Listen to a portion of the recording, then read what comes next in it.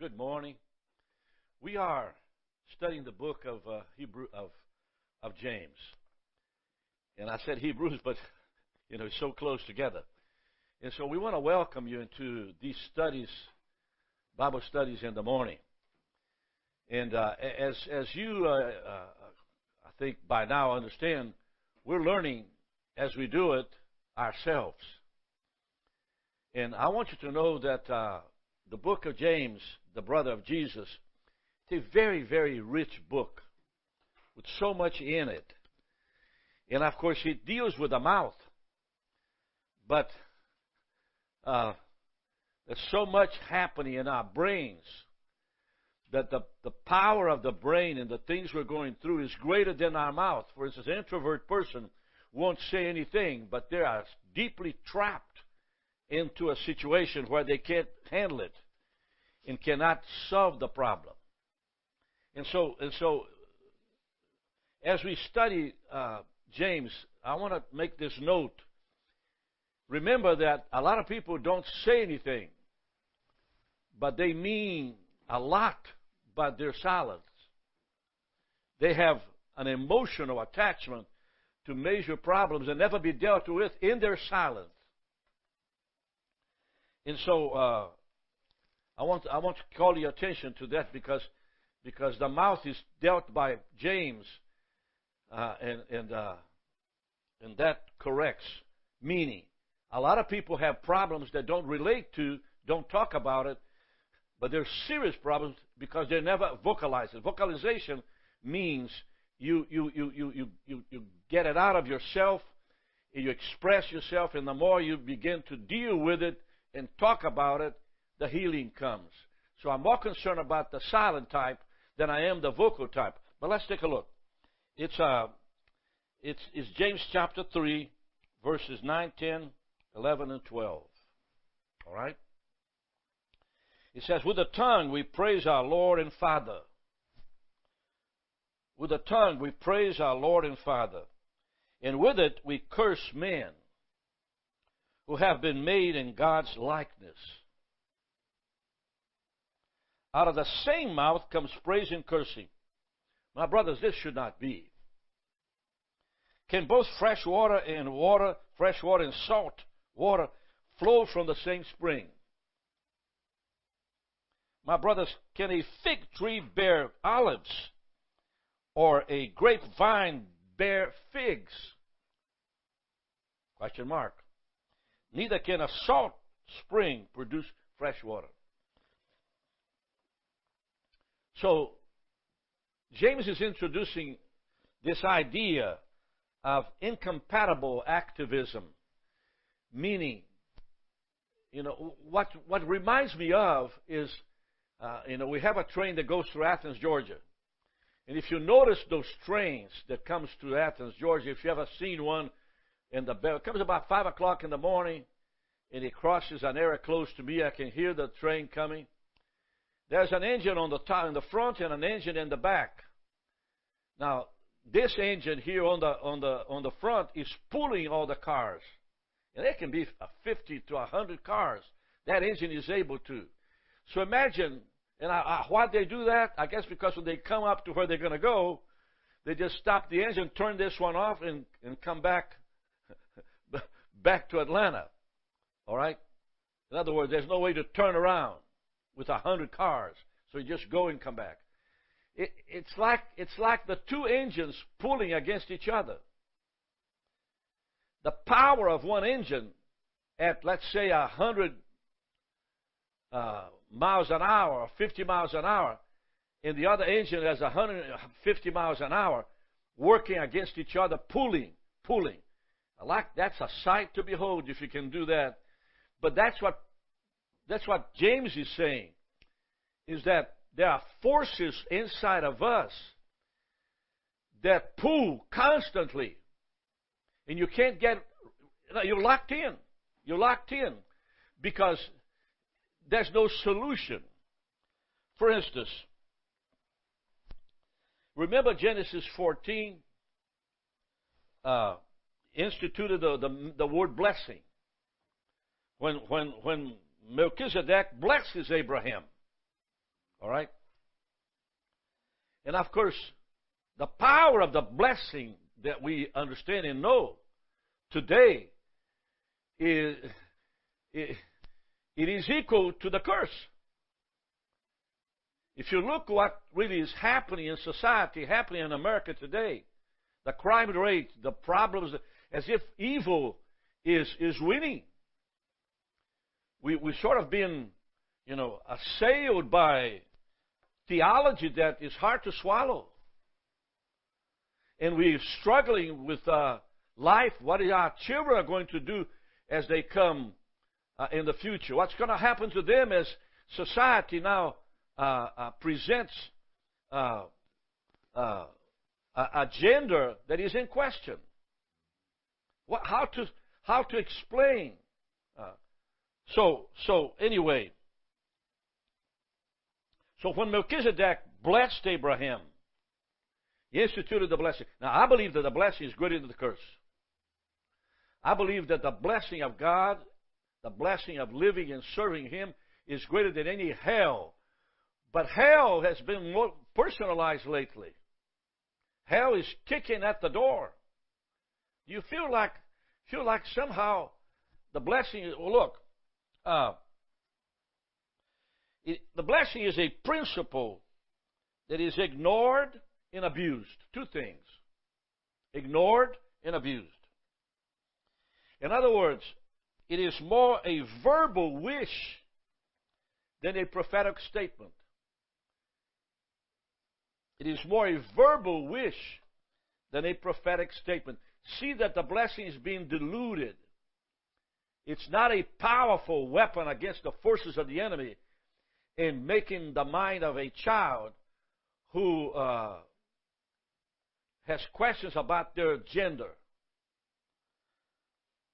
In other words, the blessing, instead of being a prophetic statement of faith and believing, is a verbal wish. I mean, everything that we do, when we pray for people that are sick, they send their names, and we somehow, plead with God.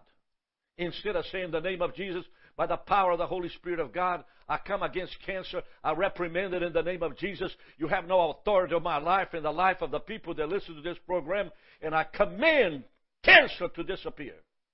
That's not done anymore. I mean, it's hard to find anybody on television who's doing that. Second, it is abused. The power of the blessing is abused since it is used in the context of a gesture of kindness. I bless you, brother. There's no teeth in it.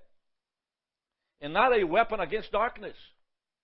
But matter of fact, if I begin to kick darkness and reprimand darkness, I'm just totally out of my mind, I mean, I remember Crazy Rick is the way they introduced me in these small revivals in Georgia.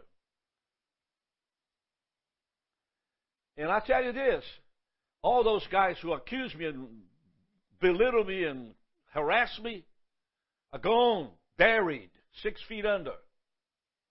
I'm standing here talking to you. So I believe that I made the right decision. In other words, I believe that the power of the blessing is a prophetic statement, not a verbal wish. And I believe that the blessing is not a gesture of kindness, but a weapon against darkness. Take it for what's worth. Okay, next. On one hand, when you look at the tongue, you see a very religious tongue. Oh gosh, I get very emotional when I hear a pastor that literally discriminates against you, puts you down, belittle you, harass you. Verbal discrimination is not really as powerful as subtle discrimination. There's a place here in Athens that sells kitchen stuff, like, just kitchen utensils and little things for the kitchen. Every time I go to that store, the manager follows me everywhere and looks down to one piece, and the other hand, he's looking to find out if I'm going to pocket something. And then comes somebody else, and they proceed in a totally different way. In other words, that is the power of this profane daily life. Listen, you can't get away from the Holy Spirit. I can look through you and see right through you. And it's kind of funny because the Holy Spirit will convict you when you belittle the prophetic voice. And so you have this idea that it's your way or the highway. And so the two pull against each other constantly. And you have to decide what to do in a situation like that. Look at verse 9. This is James chapter 3, verse 9. It says, "With our tongues we praise our Lord and Father, and with it we curse human beings who have been made in God's likeness." We have this idea that we are right. We are going to do that which we want. And with the same mouth we bless and we curse. Now, let's take a look. When you dishonor a human being in any shape or form, I don't care what type of it, it can be subtle discrimination, it can be harassment. There's a lady in the office downstairs. And she is a Mexican lady. And she's equipped. She's got the best tools there is. She's on the floor with amazing protection on her knees that I've never seen before. And she's working in the bathroom with her husband. And so I greeted her this morning. She quite couldn't understand that I would do that. So I increased and I greeted her again, and I got closer to her, and I say, "Good morning, I hope you have a good day." And she finally opened up and gave me a big smile. In other words, your behavior in dealing with the blessings and curses can be subtle. And on television last night, there's a comedian talking about we need to understand the life of the Mexican, because without the Mexicans, we cannot have vegetables. In other words, he was trying to emphasize that we need to respect the Mexican. But that's a put down in itself. He's putting down the Mexican nation. Not everybody that comes out of Mexico deals with vegetables in the fields of California. There's powerful musicians. I've been listening to Mexican music. Powerful leaders, powerful soccer teams. It's a powerful nation filled with gifted, powerful people. But when you begin to deal with them at the lower level and put everybody in it, you discriminate and you harass them. That's a form of curse. You're actually cursing them on national television. And that's why we grow up with it. That's how we live, okay? So when you dishonor someone, a human being, you dishonor God. This is what James is saying. Every Jew, when entering the synagogue in the days of Jesus, had to recite some words. "Blessed art thou, Father, who gives fruit from the vine," and had to profess God as the Father vocally. But there was no out of it. If you go to Jerusalem today, all the most strict sects of the Jewish nation, especially the prophets, self-made prophets of the Old Testament that teach and all kinds, they're gifted people, talented people. But the most oppressive places in the world, filled with prostitution, filled with anger and bitterness, filled with attacks against Christians. And so, now Ephesians 1:3, the blessing of the Christian is responding on how the blessing of the Jewish person does. Blessed be God and Father of our Lord Jesus Christ, who hath blessed us with all spiritual blessings in heavenly places in Christ Jesus. In other words, the two are in contrast to each other. The two are and it's an amazing thing. When you come into Jerusalem, as we are about to go in the month of March of this coming year, at 6 o'clock, at 3 o'clock, at 12 o'clock, at 9 o'clock, you can hear the humming of the Muslim priest through the night.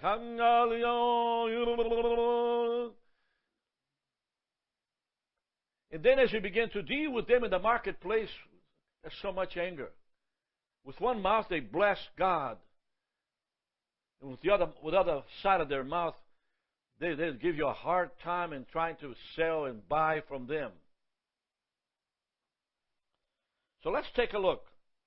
I want to read one more time verses 10, 11, 12, 9, 10. Let's begin with 10, 11, and 12 of James chapter 3. Out of the same mouth proceeds blessing and cursing. You know that.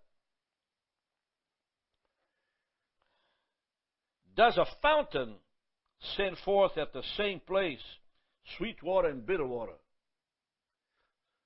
So James is simply saying that it's impossible to consolidate someone that does not understand the blessings of God and live on the curse side. Because a fountain cannot produce sweet and bitter water at the same time. It's impossible. So he is bringing you to a position to where, so what do we do? Look at this.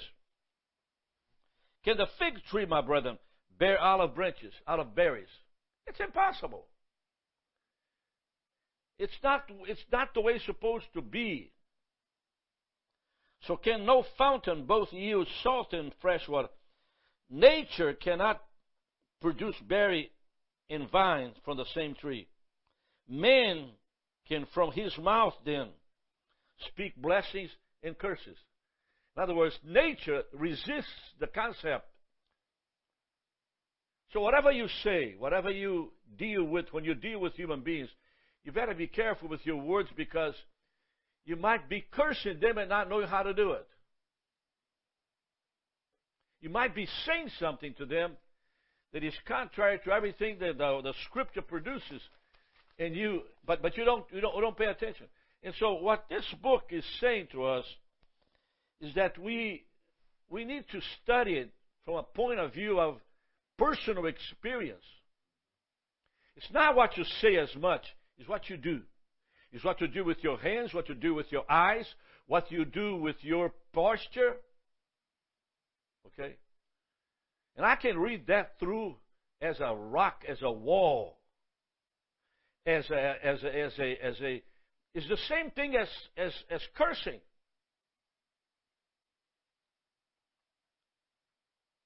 I was talking about subtle discrimination. It's the same. In other words, it's not as much a vocal problem, it's a spiritual problem. Something inside of you. Okay? So James 3:6, a world of evil. The tongue is the cause of so many sins. Set on fire by hell. That's what James says. Your tongue is a cause of so many sins. Set on fire by hell. Now, you probably say, Rick, but I don't say anything. But, man, I can look at your eyes and see that you are battling, you are criticizing, you are yelling and screaming when you haven't said a word. It's impossible to somehow live in a spiritual environment and not be sensitive to those things. You know, the guy here at the church in Athens, as soon as I sat there to enjoy Sunday morning, he begins to psychologically stand against the Holy Spirit. In other words, when you have been called of God to express your point of view, might as well just, I went to a congregation in Atlanta, and before I said anything, I said to them, I do speak in tongues. Why I said that?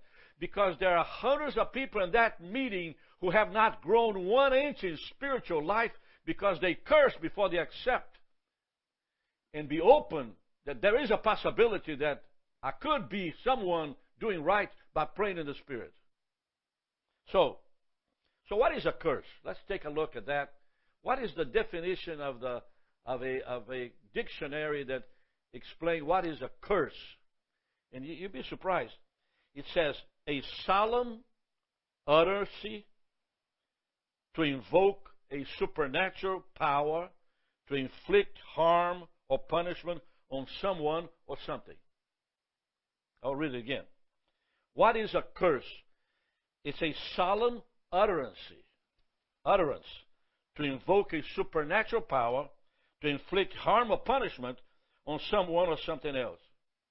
I've been thinking about that. What do you mean by that? A solemn utterance to invoke supernatural power to inflict harm. What is it? Well,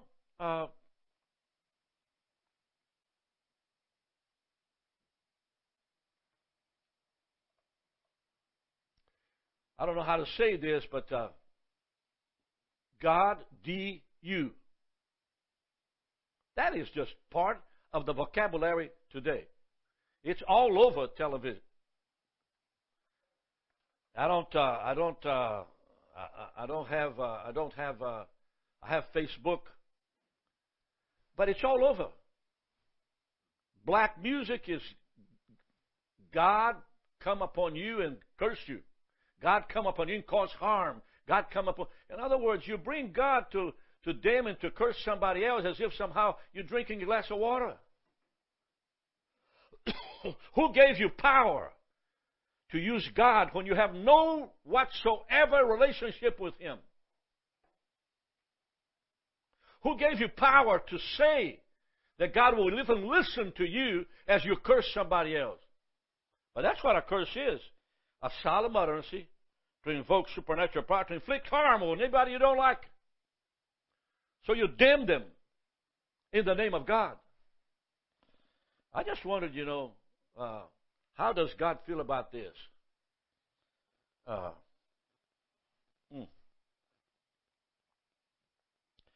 Now, Proverbs 18:21, it's quite a scripture.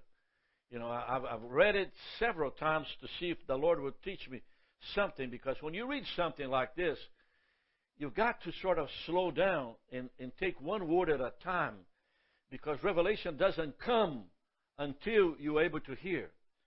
The tongue has the power. The tongue has the power.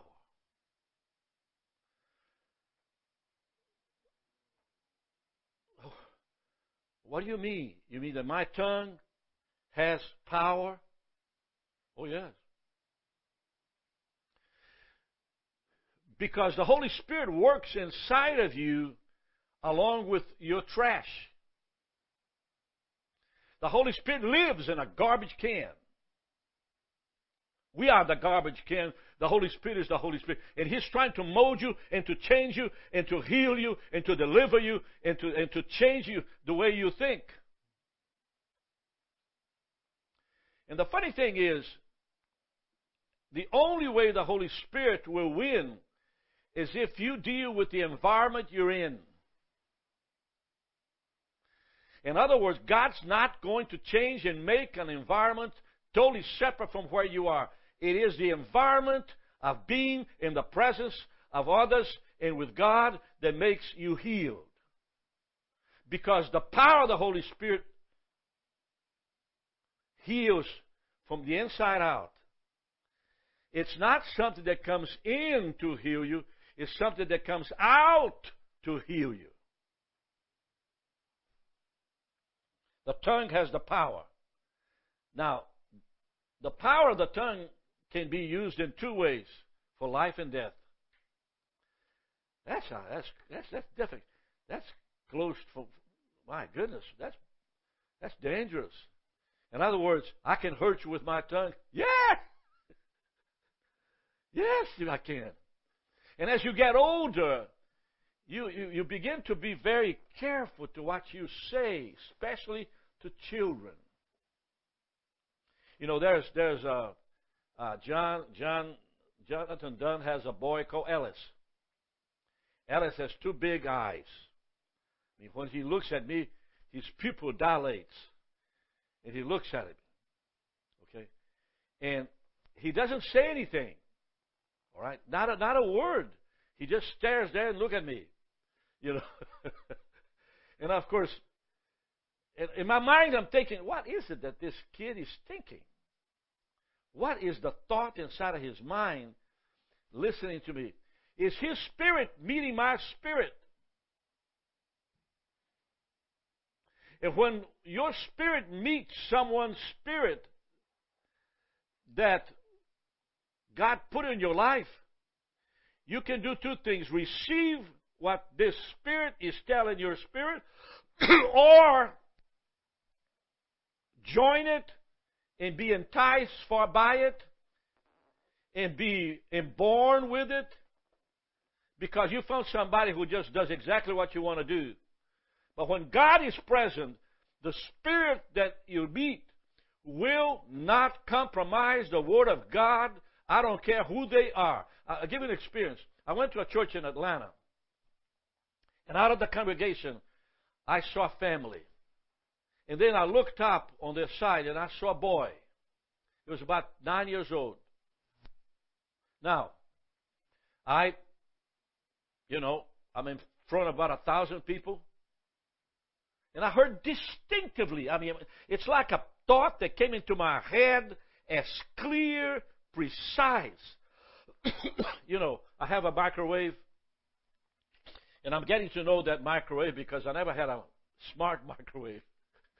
In other words, you turn on to 3 minutes and go sit down to watch a cowboy movie. And suddenly, it begins to talk to you. Ding! Ding! It's a signal from the microwave that the 3 minutes are over. You better get up from the chair and come in here because it's hot. At that moment, when I saw that boy, I heard a ting, meaning he needs to come down to be with you. And so, he came down and I prayed with the family. During Rekindle the Flame, I looked at the congregation and there was the boy. And as he came forward, I came toward him and he is lifting his hands up. And tears are flowing from his eyes as water.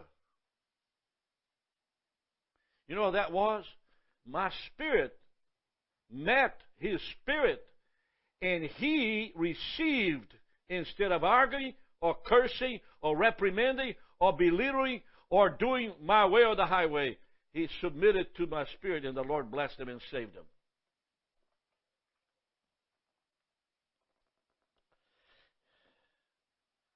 Now, Galatians chapter, well, let me stop here for a minute. I think we just don't need to go any further. Let me ask you this. Are you someone that battles the Holy Spirit? Are you someone that wants to be blessed of God, but is your way or the highway? You're never going to be blessed. In other words, in the comfort voice that you hear is not going to... In other words, listen, it's a congregation, a lot of people there. And that boy was so humble, so simple, that he came forward and lifted his hands and began to weep. What makes a 9-year-old boy in a congregation loaded with people to cry so profusely, so on time, so natural? I mean, the tears, you could see them coming down. It means he met God. And so the blessing can be much more powerful than the curse. It has to be more powerful than the curse. I don't know where you are. I don't know what's happening with you. But if you don't understand this concept, you'll never be blessed by the Lord. Because if you decide inside of you to do what God has called you to do, you begin reprimanding. Say, let me read what I shared with you in the beginning. A principle, the blessing is a principle that is ignored and abused. It is more verbal, a verbal wish, than a prophetic statement. God, in the name of Jesus, Lord, I reprimand Satan, darkness, accusation, condemnation. God, we all sin and fall short of the glory of God. But unless we receive your love and your forgiveness, God, we'll be damning everybody we ever met because we have sinned. But through your grace, Lord Jesus, Christ has redeemed us from the curse of the law. He did it at the cross, being made a curse for us. Took the penalty of the law for us.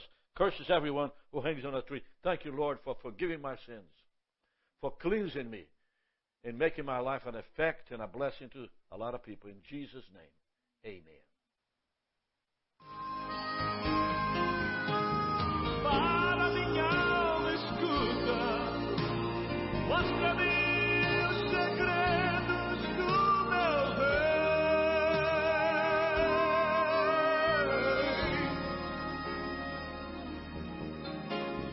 Eu quero ser testemunho. Remove o erro e cria o bem em mim.